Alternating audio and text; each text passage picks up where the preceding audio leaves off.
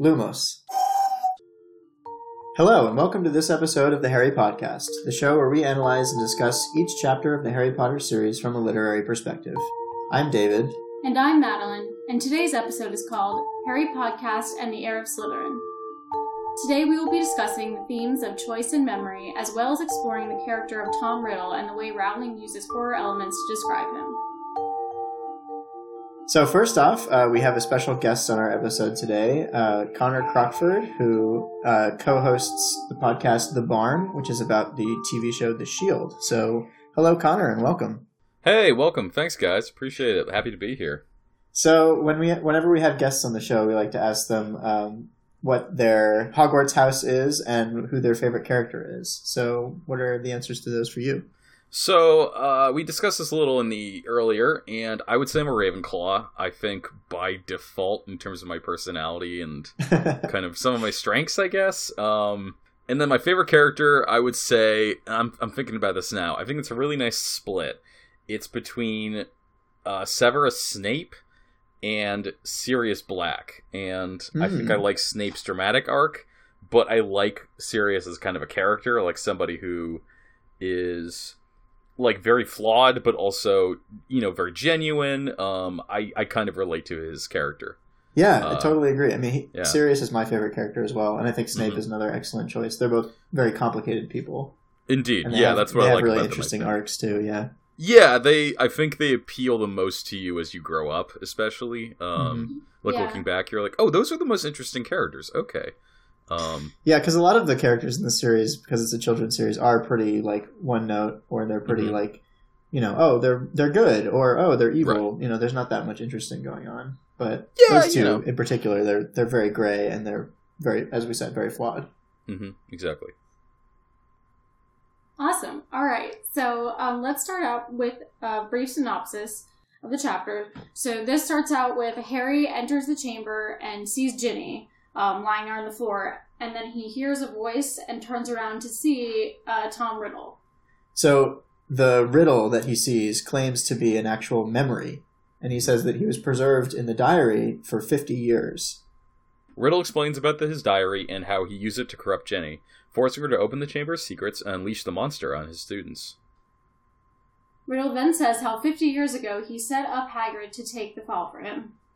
He says that once Ginny had told him about Harry, his whole focus and approach to opening the Chamber of Secrets changed, so he wanted to meet Harry and figure out how Harry defeated the adult Voldemort when he was a baby, and then to kill him. So bringing Ginny to the Chamber of Secrets was just a trap to lure Harry down there. Riddle reveals that Voldemort is the name he took for himself, and that he is the heir of Salazar Slytherin. Riddle then releases the basilisk from inside the statue of Salazar Slytherin. Then Fawkes the Phoenix arrives to aid Harry in the fight, and he brings the school sorting hat with him. Harry pulls from the sorting hat in his time of need the sword of Godric Gryffindor. Fawkes then blinds the basilisk, and Harry manages to stab the basilisk through the roof of its mouth, then killing it. But while he does that, a fang sinks into Harry's arm and begins to kill him with poison. Riddle then thinks he's done for, but Fawkes cries on the wound, healing it completely. So Riddle raises Harry's wand to kill him, but then Fawkes drops the diary into Harry's lap, and without pausing to think, Harry stabs it with the basilisk fang, which destroys the Memory-Riddle and restores Ginny to consciousness. They all leave the chamber together, finding Ron and a very delirious Lockhart, who seems to have had his own memory destroyed by his backfiring charm. Then the four of them grab a hold of Fawkes' tail, and they fly out of the chamber back up into the school. So there's a ton to cover in this chapter. A lot of thematic plot points sort of come to full fruition here. And one of the first ones that we really see in full bloom is this idea about memory, and specifically memory personified in the form of Tom Riddle. So, you know, having read the whole series, we know that this memory personified is actually a horcrux, a fragment of Voldemort's soul, which he split off when he was 16 and preserved that 16-year-old self within the diary. But it's interesting to see, like, what powers Voldemort gives this memory, this piece of soul. Like, how much control does Voldemort have over, like, what his horcruxes are supposed to do?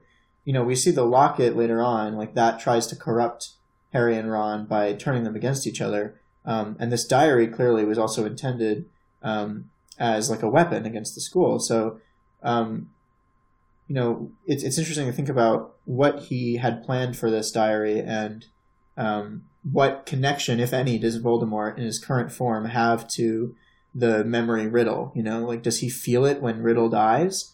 Does he have any conception or like emotional connection to these fragments of soul that he split off from himself? Yeah, it does seem like memory is this big theme in the book, so we do see it, as you say, with Lockhart, with Ginny, the diary, and Riddle and Voldemort. And I think what's interesting is that, you guys have been discussing how the Chamber of Secrets, a lot of it is about choice. And it's notable that the past and memory, they have no choice involved with them. You have no ability to change them. And they have power, but the power is... it's strange because it's not based on agency, it's based on how much they can hurt you, how much you can use them for betterment. Yeah, I think that is really interesting because, especially thinking about Voldemort kind of creating these horcruxes, and they're basically preserved memories and parts of himself, is the idea that like he has picked these different points in time in his life and done them at different times, and so it's almost like he doesn't, like you said, there's no changing what happened, so he kind of can't control like who he is now based on these in the past. Like maybe if you made horcruxes and then later on you tried to use them, they wouldn't actually like be the purpose that you wanted to have now. And so that's why I was also wondering like if Voldemort has control in his current state and what he can do, because like Riddle explains, his purpose changed and now he like actually had some agency to figure out, now I don't just want to kill Muggleborns, I want to get to Harry specifically, because that's now Voldemort's motivation, is to kill Harry, whereas in the past when he made that Horcrux, it wasn't at the time. No, of course not, because he was only 16 or 17 when he made it. But it's interesting, it represents how Voldemort's character in many ways is a static one. At 16 years old, he would have perceived Harry as enough of a threat to want to kill him. Simply because he knows Harry's past, his future, is that Harry killed Voldemort. And that he's like, okay, well, like, I have to figure out how that happened so that I can keep that from happening again to me in the future, and then I have to kill you. And that's a consistent thing with Voldemort, is like he needs to eliminate Harry as a threat. So it's interesting that his 16-year-old self makes the same choices about that adult Voldemort does, right? Well, it speaks to Voldemort as somebody... I mean, Voldemort, I think it literally means flight from death, as you guys have probably discussed, and it speaks to how Voldemort, however unwittingly, has kind of ruined himself as a human being because he's so frightened of dying that he can't even really change much or grow as a person. The only thing he really has is the only thing he has as a person is that he's frightened of death and he can control other people. And that means he can't have relationships, he can't love people. And I think it's interesting, as you say, that he's static because it's almost like his chief obsessions have permanently kept him in this stasis. And you can see that here as well, that he's very much the same person, like even at 16, which is kind of horrifying to think about. Nobody wants to be their 16-year-old selves. Right. I mean, he has changed in some ways, right? But his ultimate underlying self is the same. He still has this like evil conviction underneath everything. Yeah, if anything, he just got worse and worse, which is like not a good thing. You don't want to be worse than your teenager self. But that's part of what Dumbledore eventually explains to Harry, is that as Voldemort aged and started creating more and more Horcruxes and splitting his soul further, he became less and less human. Yeah. Because the less soul you have in this universe, I guess, the less like a person you are. Yeah. Which sort of makes sense. And what other thing is interesting to me, we talk a lot about Horcruxes because we know how the story ends and they're pretty central to the story. Yeah. This was one of the first ones. It would have had to be. We don't know whether this one was first or whether Marvolo Gaunt's ring was first. It's one of the two. But we know that when you split your soul, you essentially tear it in half. So a lot of readers are like, wow, that's interesting. It's sort of like tearing a newspaper in half multiple times, right? Mm-hmm. So the first one, the thing that you split off is half of a soul. Mm-hmm. The second time, it's a quarter of a soul. Third time, it's an eighth of a soul, and so on and so on. And so at the end, Voldemort isn't left with like half a soul at the end. He's left with like 1/128th of a soul or something like that. You know, It's like an absurdly small fraction because he's divided it so many times. Well, and I also wonder, we are going to talk a little bit later on about like what the physical manifestation of Riddle is in this scene. But I wonder if, because this was either the first or one of the first ones, if it's stronger in a way, and if it has more power to become personified. Yeah, I was going to wonder at the same thing. Like, is it the larger fraction of a soul make it more powerful or more human? And it does seem. Yeah. Sorry. Keep going, Maddie. No, that's okay. I was going to say, bringing that back to like memory in that way is that, like, you know, maybe we can connect this to like our childhood memories or earlier memories can often be for people like the most vivid or the most either painful or good or intense emotionally when you think about them. So maybe they're a little bit more clear in this way. And I wonder if that is happening with this Horcrux. Mm-hmm.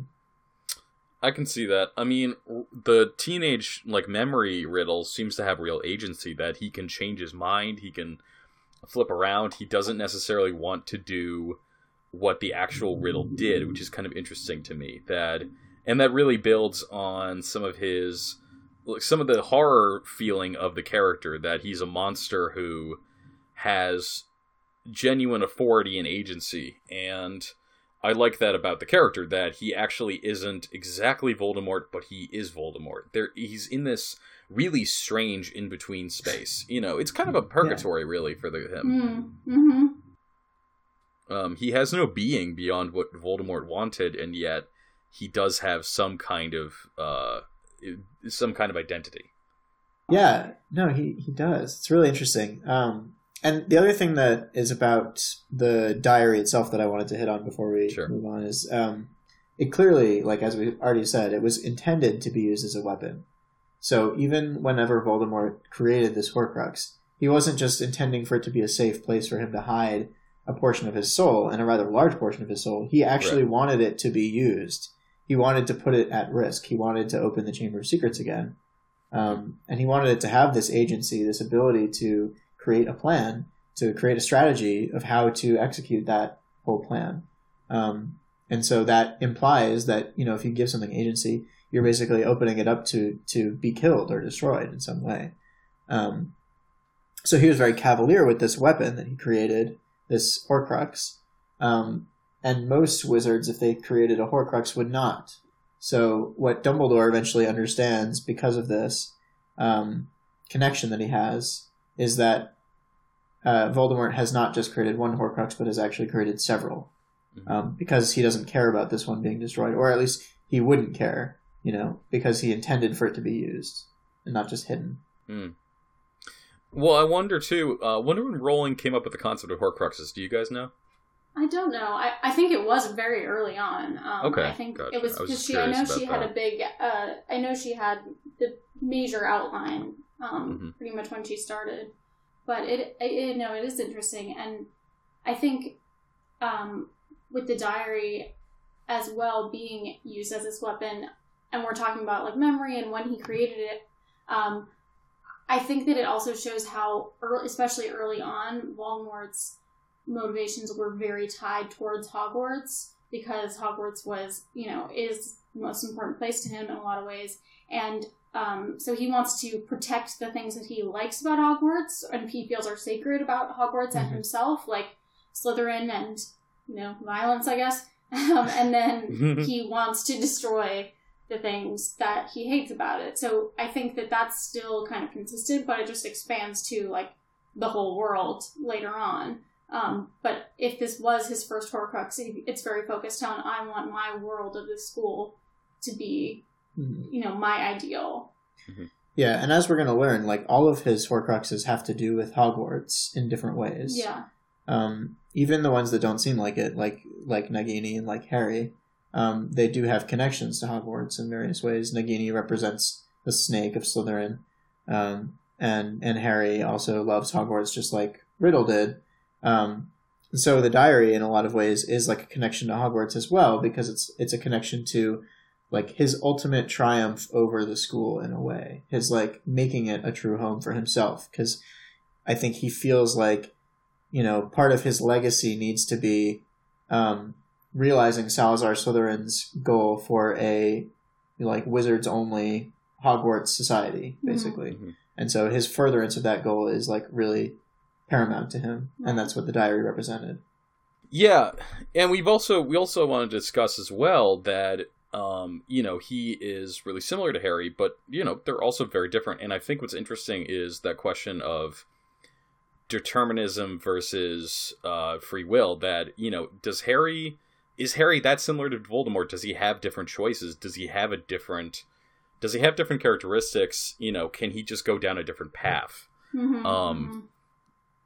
That's one of the things I really liked about the books, actually, as I remember as a kid, that like there were similarities between them, and it wasn't we're not so different, you and I thing. It was that there was stuff here that both of them could see in each other, and it created this like weird mutual hatred and respect, I think. Yeah, definitely. I think Riddle goes into this scene like wondering, is this a boy who is just like me?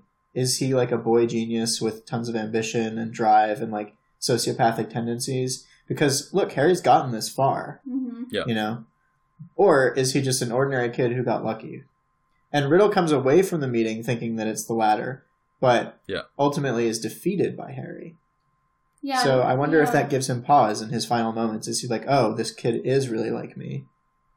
Well, I also almost think of it as like, if Riddle were a real person, obviously this wouldn't work, but just saying that they were at school together, sort of like when Draco says to Harry, like in the first book, like, join my side, basically, like hang out with the cool pureblood kids, and be evil and, be in Slytherin. And that's like kind of what we'll talk about more, is like the choice of kind of being Slytherin or Gryffindor and good and evil, and that kind of complex balance between the two, because Harry is a mixture of those things. And even Riddle in this moment is kind of trying to gauge, like, could he come to my side? Yeah, or like, is he an equal? Right. Basically. Yeah, no, I mean, they are similar in a lot of ways. I think part of it, obviously, is the legacy of the Horcrux, right? Part of Voldemort's soul is in Harry. So, of course, they're going to have certain similarities, like Parseltongue. But it's not just that. Like, Harry does have other similarities to Voldemort, too. Both half-bloods, both, like, orphaned, essentially. And, like, both, like, grew up without real families. But the way that they diverged was that Harry's, like, kindness and willingness to, like, believe in other people won out, and Riddle basically became a sociopath. Yeah, it's funny, looking at these books, I think one of the things that I would critique about them might be that Harry is sometimes, he just feels like a sort of wayward traveler. He doesn't always feel like a hero or real agency, where he just gets put in the middle of things.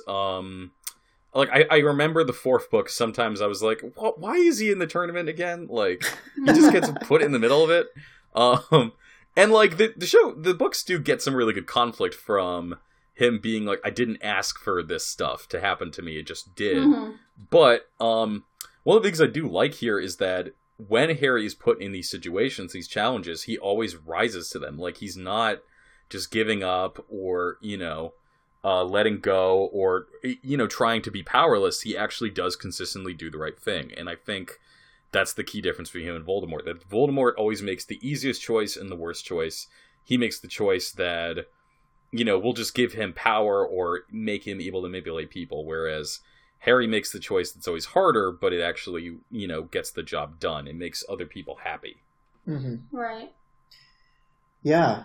I think this scene is pretty pivotal in Harry's life in terms of like guiding him in a direction, because he essentially saves the day all on his own with help from Fawkes the Phoenix, but like ultimately it was his own actions that led to Riddle's destruction and Yeah. saving Ginny. And I think that this, coupled with his experiences in the first book, and like a little bit, I think there's another turning point in Goblet of Fire.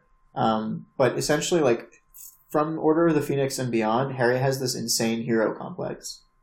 And it's like he always needs to be the one to shoulder the burden, to carry the day, to be a martyr. Yeah. And I think it starts kind of in the chamber here, like, with this interaction, because he thinks he's about to die. And he's like, that's fine, because I saved Ginny and, like, Riddle's gone. Well, but it started even in the first book. Like, we had talked about this, you know, even, like, last chapter when he was entering the chamber and he's separated from Ron, it's, like, parallels the first book when he gets separated from first Ron, then Hermione, going into alone, and he's just like, well, gotta do it. I'm risking my death, and he doesn't have that much agency at the beginning, but then it becomes this interesting, but then sometimes annoying thing where he's like, no, guys, you know, here I go, I gotta do it, and they're all like, you're stupid. And so sometimes I feel frustrated later on in the series when, like, it continues to be the truth that Harry can and kind of needs to do things on his own. And he keeps lucking himself out of them, too. Yeah. Like he does in this book, and like every other book, too. He gets lucky. It's not just, like, courage and skill. A lot of it's luck. Yeah, sometimes I'm just like, let Hermione do that. She's super smart. Yeah. Well, as we have been talking about this whole entire book, is like, Hermione's basically written out of this book, and she's written out of, like, all the important scenes. Because it would have been too easy for her to because she would have figured everything out already. Right. And she does. That's why I remember. She does, exactly. Like, we gotta petrify Hermione, and, like, we gotta make Hermione be a cat in the beginning, because otherwise she's just gonna, like, the book will be over. Yeah, the book's over before it starts. And that's, you know, we've talked about that as maybe a weaker characteristic of Rowling's writing in the book, is like, if this character is about to ruin my story, just get him out of there. She gets better about that as the book's going. So moving more into the writing of Rowling's writing in this chapter and her characterization of Riddle. So he reveals that, as we said, his name is Lord Voldemort. That's the name he gave himself, which means fly from death. And I noted earlier that seems like a emo middle school kid thing to do sometimes. Like, in this chapter, just on this reread, it was kind of like, seems silly to me to be like, I changed my name to I am Lord Voldemort. Like, it's like, okay. Right. So it is kind of like a, you know, immature, like, funny thing. But what I was wondering as well is, for Rowling, you know, because we know Voldemort means fly from death, did the name Voldemort come first? Did Tom Riddle come first? You know, did she take one from the other? Yeah. And, like, how, you know, did she know both of them from the beginning? I don't know. What do you guys think? So I have a theory about this, which is that she came up with Lord Voldemort, and she came up with Tom Riddle. And she was like, how do I get this to anagram to that? And that's how she came up with Marvolo. But because Marvolo isn't a real name, it's like completely made up. But I think that she really liked Tom Riddle because Riddle as a name is like a perfect villain name. Mm-hmm. It's like there's so much like inherent like mystery surrounding that. It's not like obviously evil, but it is like obviously strange, and so you're like compelled by this name and by this like character associated with it. And then Tom, this is like a plot point. Tom is like a super common name, and Tom Riddle always hated that his name was so common.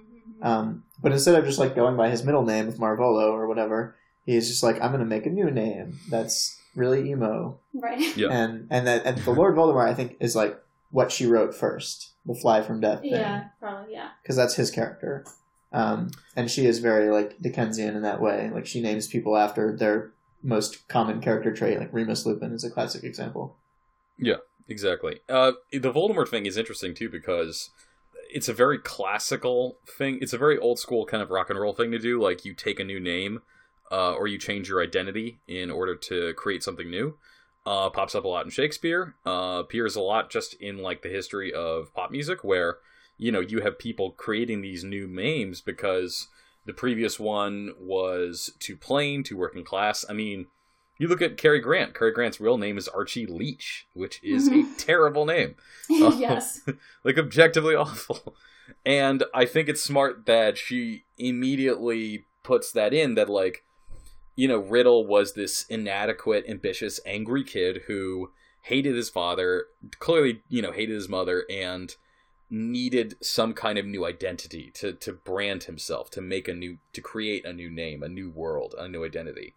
Which is pretty common with people who come from bad backgrounds and they just want to do something else. They want to start over. And this is kind of the perfect way to do it. Yeah, that is a good point.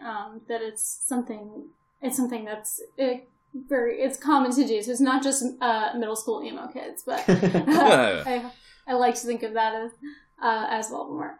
That the Voldemort name is super emo. Don't get me wrong. I'm like, that's silly.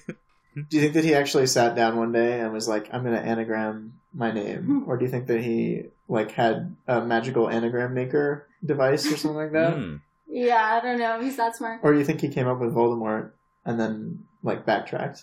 I mean, it's also, this is just a kind of technical thing, but if we're thinking about the writing, it's obviously French, Voldemort, but nobody says that. But yeah, no one in the story comes up with that. And so it's kind of interesting to, I mean... Now that I think about it, is France even really acknowledged as a country in the Harry Potter mythos? Is that Goblet of Fire though, right? Don't they have some French characters? Yeah, they do. Because the Beauxbatons is from France. That's right, yeah. That's kind of funny. No one's like, well, Voldemort's French. What's that about? Yeah, and they don't even really talk about, oh, hey, this is what his name means. No one from Beauxbaton is ever that guy's name is French, and it means fire from death. Voldemort, he's French. Voldemort. Yeah. It's funny. Yeah, so, I came on the podcast as a huge fan of horror fiction, and I really wanted to talk about this chapter in particular, because this is one of the most, purely horrific scenes from the Harry Potter universe, and... along with the graveyard scene in Goblet of Fire, which is also just genuinely terrifying in the opening. Yes. We'll have you back on for that one too. Yeah, please. Tom Riddle's preserving the diary, so I want to talk a little about the concept of the uncanny, which means... So Freud sort of termed it, in one of his essays, and basically it's the strangeness in the ordinary, the con also uses the field where we do not know how to distinguish bad from good, pleasure from displeasure. It's a weird anxiety, and so David Lynch uses the uncanny a lot in his work. A lot of horror writers do in general. Anything with dolls or any kind of objects that are ordinary objects that are given terror, that's really in the realm of the uncanny. So I think Tom that Riddle affects here, me more than any other horror element in film. Oh, they're terrifying. Jump scares don't bother me, but a creepy doll that turns its head to look at you, I will lose it. Oh yeah, no, it's awful. And so Tom Riddle is preserved in the diary. He's an uncanny creation dad, and Rowling really does a great job of building that up. That something's wrong here, and that feeling grows and grows, both for Harry and for the reader. And she adds to that with the visual description of him at first. He's blurred around the edges.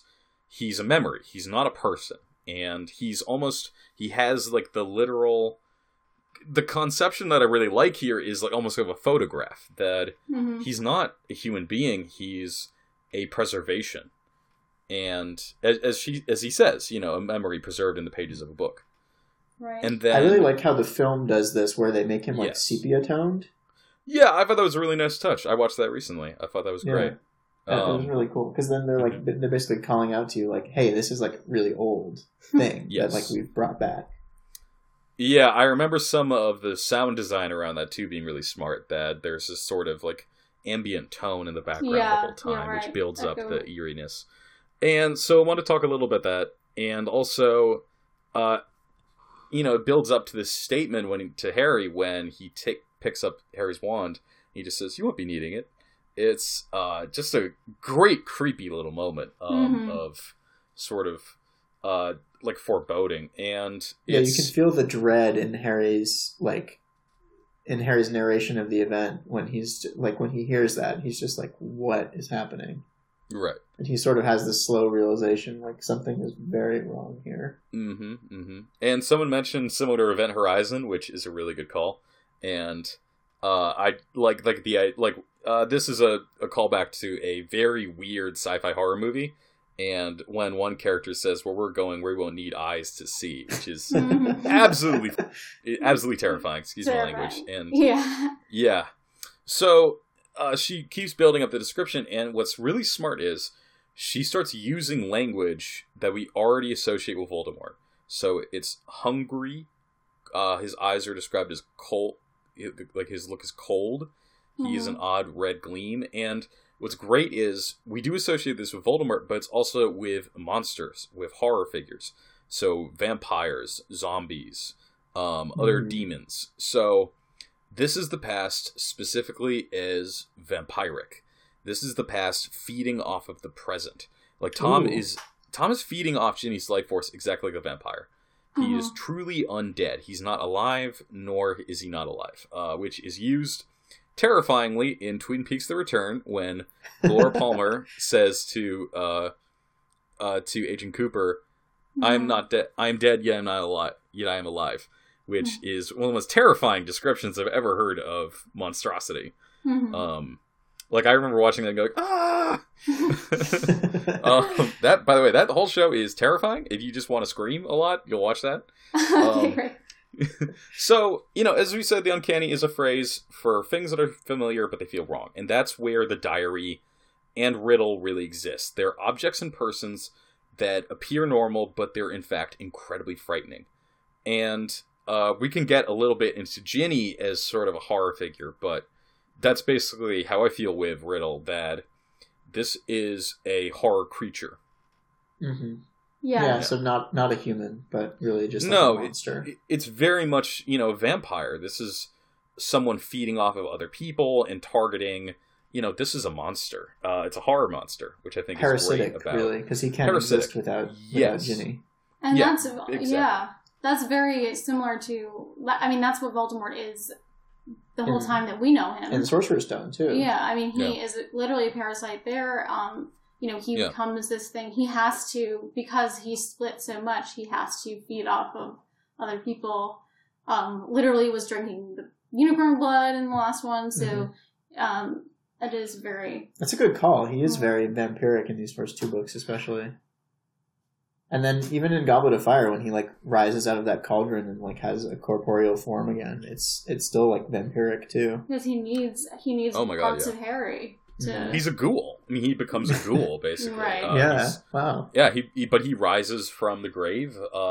There's a lot of vampiric stuff. Voldemort's like a weird vampiric Hitler, basically. Yeah. Good description. I also wanted to mention, too, just the phrase that made me laugh. It makes me laugh every time because I think it's a good line, is Tom Riddle's phrase, "Well, Dumbledore did keep an annoyingly close watch on me." And it's great that he says it very calmly in the description, but it's so petulant. It's a very funny line to me. Those are my thoughts on that sort of the horror element of this. That's great. Yeah, no, that's really great. And we can kind of move into Riddle and Ginny because, as you mentioned, Ginny is also a horror figure in a lot of ways. Yes. So I'll just mention in my social work way that Riddle is grooming Ginny in this situation. Totally. And I didn't really think about that until this read through, because he was like, okay, he's possessing her. But even if we forget about the magic part of this, he is someone she can open up to. He's an older teenage boy, even though he's not real, who pays attention to her, gives her advice. She can write to him, and he is, getting her to trust him in that way. Yeah. And by opening herself up emotionally to him, he gains power, not even psychological power, but a literal magical power over her, and that's how he can possess her too. Right. And so I was wondering, sort of thinking about that, and the fact that when she's being possessed and doing all these unspeakable things, she has no memory of it after the fact. Going back to our theme of memory, I wondered whether that was a metaphor for how trauma can affect memories of people under similar situations. When you experience a trauma, you can often not remember it, because your brain just isn't forming memories because it's so traumatized. Right. Mm-hmm. Yeah. So I was wondering if Rowling is trying to say something about trauma in that way. Yeah. It's an incredibly abusive relationship, and I think what's done well here is how he takes advantage of her trust, and then, and much like a lot of abusers, gets that person to do things that otherwise they never normally would. Right. And right. I think it's really well done. And he also, isolates her by this, by everything that he's doing, because she is scared about what's happening and what she's doing, and she also has these memory blocks, and then she's sucked in spending so much time with the diary. She is not connecting to anyone else. And she tries, as we see in the last chapter, she tried to say something to Harry and Ron, saying something's wrong. She's trying to confess, but she also feels a lot of shame around that, as obviously many abused people do, so they feel like they can't say anything to anyone because they're going to be blamed. And in this case, since she literally is doing these evil things through him, she is understandably terrified. Yeah, and there's another comparison here, too, towards domestic violence victims or abuse victims, is that she tries to get out. She tries to escape the situation by removing the diary from the equation. She sort of figures out that the diary is messing with her, and she leaves. But when she sees Harry with it, she's like, oh no, Harry's going to find out about all this. And she goes back. She goes back to the diary. She steals it from Harry, knowing that it's torturing her, knowing that it has this power over her, because she is too afraid of the consequences if Harry finds out what she's been doing, essentially. Yeah. And so Riddle not only has power over her emotionally, but now he can manipulate her through this sort of weird blackmail where he's like, what have you been doing? Are people going to find out what you've been doing unless, you put your faith back in me? So even though she knows it's wrong, she sort of feels like she has to go back to it now. Right. And it's notable, too, that, Ginny's possession and her waking up with these, remnants of her actions, like the rooster feathers, for example, it really echoes some horror stories, such as the short story Strawberry Spring by Stephen King, and the movie Lost Highway, which is directed by David Lynch. And both of these stories and many other horror stories, they deal with the idea that you don't know what you've done, only that you've committed some kind of crime, and that the dread of it is horrible, that it's the worst possible nightmare. And, Riddle really possesses Ginny much like a demon would, and, she still feels that guilt for these actions she had no real control over, but, that guilt is going to linger, and I think there's a lot here in terms of, of a demon. In a lot of ways, Chamber of Secrets is a horror story, and it's a story about sort of the possession of the past, the past controlling you and taking over, and then you have to wipe it away from you. You have to look at the present instead of going to the past. People do that in different ways, right? Lockhart tries to wipe the past away with memory charms, which is sort of like an artificial wipe, right? Right. Because you're not really erasing the past, you're not moving on, you're just sort of destroying people's recollection of it. Which means that history is bound to repeat itself, right? But but Harry's way of dealing with the past is to confront it directly, and then to destroy it, essentially. Yeah, I mean, a lot of the Harry Potter themes, in general, especially Prisoner of Azkaban, are about sort of these the remnants of the past coming back and echoing over and over, and then the ending of the books are really about that sort of wiping the slate clean and starting over fresh. I think it's really smart. Yeah, and of course, we know that most of the events of the seventh book in a lot of ways echo the events of the first book. It's very cyclical. Things begin and end at Hogwarts. Even the Forbidden Forest as a place where sort of dark stuff happens. So in many ways it's history repeating itself as a theme in the Harry Potter universe. Oh, absolutely. And of course that has a lot to do with memory and the past and all that stuff. Mm-hmm. So moving on a little bit from Riddle, the other notable things in this chapter are kind of Dumbledore and the objects that he indirectly sends Harry and how that relates to choice in this chapter and in the book. So Dumbledore says, as we mentioned in a couple chapters ago, when he is being taken away or when he leaves, he says, I will never have truly left Hogwarts as long as there are people loyal to me or something like that are here.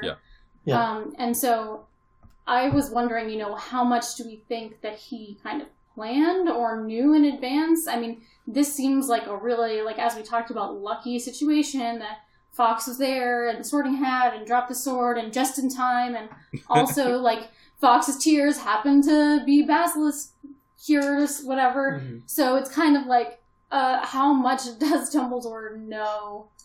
Not necessarily about what's going to come, you know, in the future, but I guess about, like, what is in the chamber, and if Harry were to encounter the monster, this is what it would be like. So I'm not sure. It seems like if one thing went wrong, he would be pretty screwed.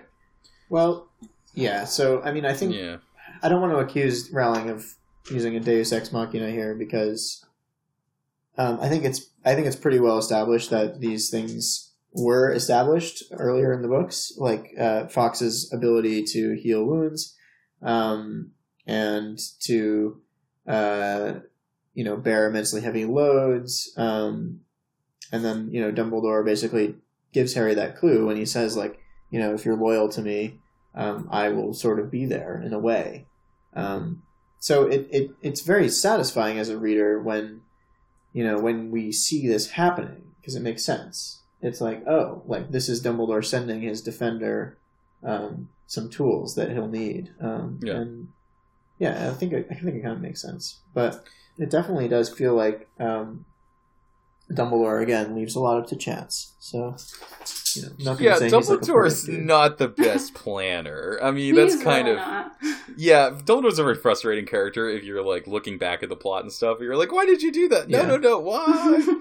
We've definitely had our fair share of criticism of him. I mean, it's just another another piece of the evidence against him of sort of like, why are you placing so much on this child and not revealing important things that he needs to know, which, like, Harry talks about later on directly to him, but we just on the rereads see how early this starts with him. Yeah. I mean, should Dumbledore be in charge of Hogwarts? Open for debate, to be honest. Questionable, yeah. Maybe the Ministry of Magic should be in charge. I mean, hey. Don't put Umbridge in there, just get somebody else. But yeah, so onto this Sorting Hat thing. I think this is actually one of the main themes of the book, because Harry keeps obsessing about this over and over. He was like, I had this pivotal moment in my first year where I sat under the Sorting Hat and it told me that I would do well in Slytherin, and I told it not to put me there.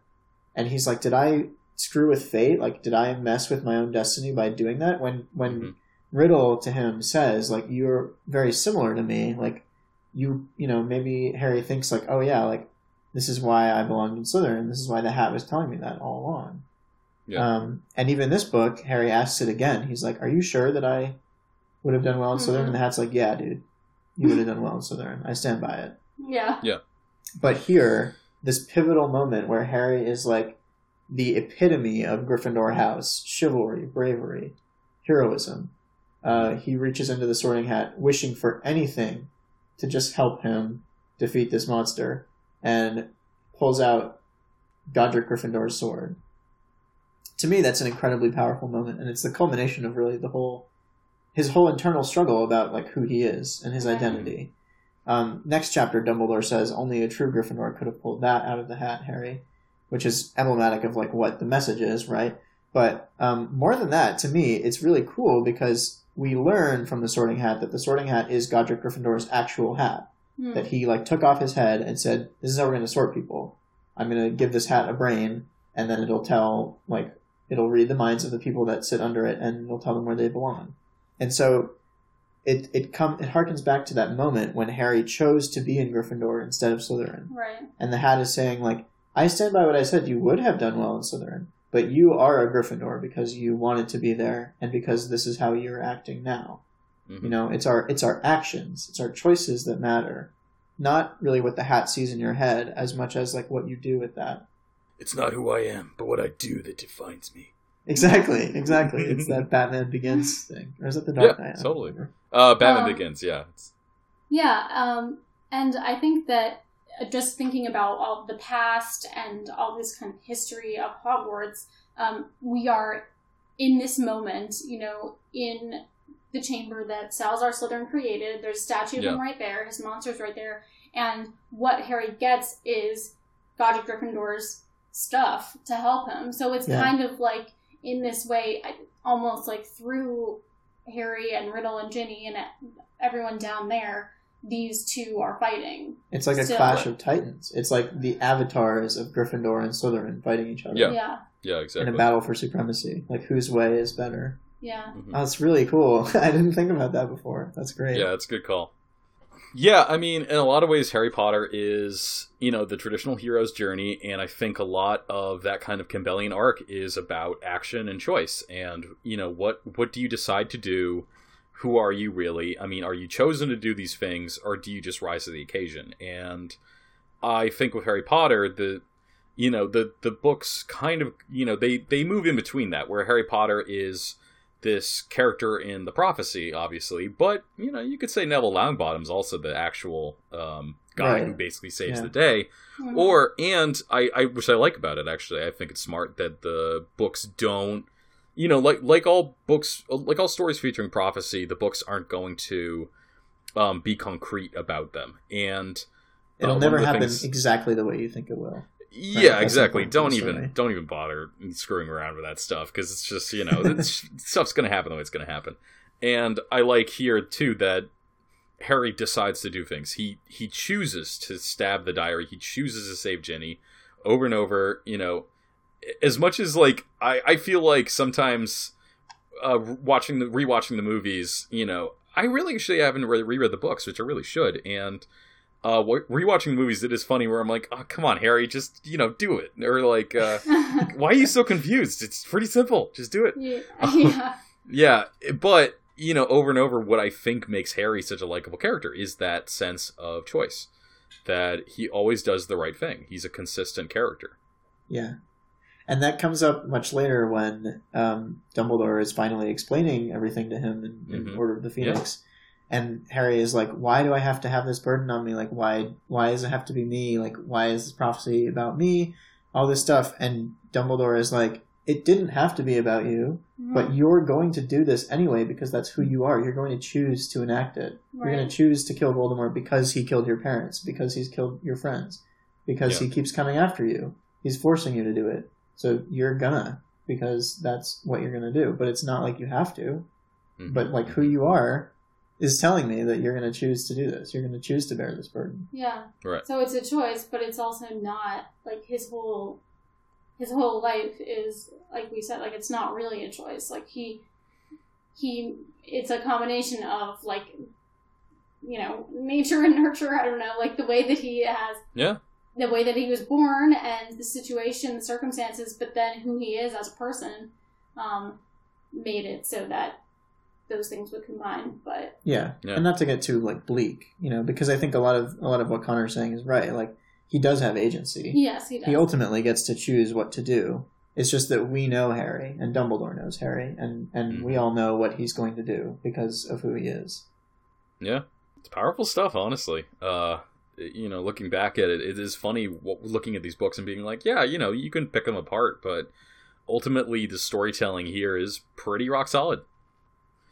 Well, Connor, thanks so much for coming on this episode of the show. We're so glad to have you, and your expertise in horror fiction is really appreciated. Happy to be here. Real quick, do you want to give a shout out to your own podcast and tell the audience about that? Absolutely. So I have a podcast called The Barn, a podcast about the Shield. It is a podcast where me and my co-host Mason McGuire, we go over the classic FX cop series, The Shield.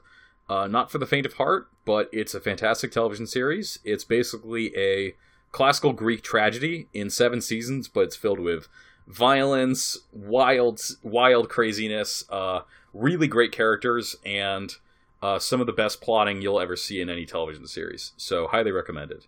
And you can check it out at SoundCloud, iTunes, and wherever podcasts are found. Awesome. Thanks, Connor. Thanks. Thank you all for listening to Harry Podcast and the Heir of Slytherin. We hope you've enjoyed our discussion of this chapter. If you have thoughts or questions about anything we've discussed today, especially the horror elements in this chapter, please email us at contact@theharrypodcast.com. You can find out more about the show and listen to any of our episodes at www.theharrypodcast.com or on Apple Podcasts. Stay tuned for next time when we dive into Chapter 18, Dobby's Reward. I'm Madeline. And I'm David, and we'll see you next time on the Harry Podcast. Knox.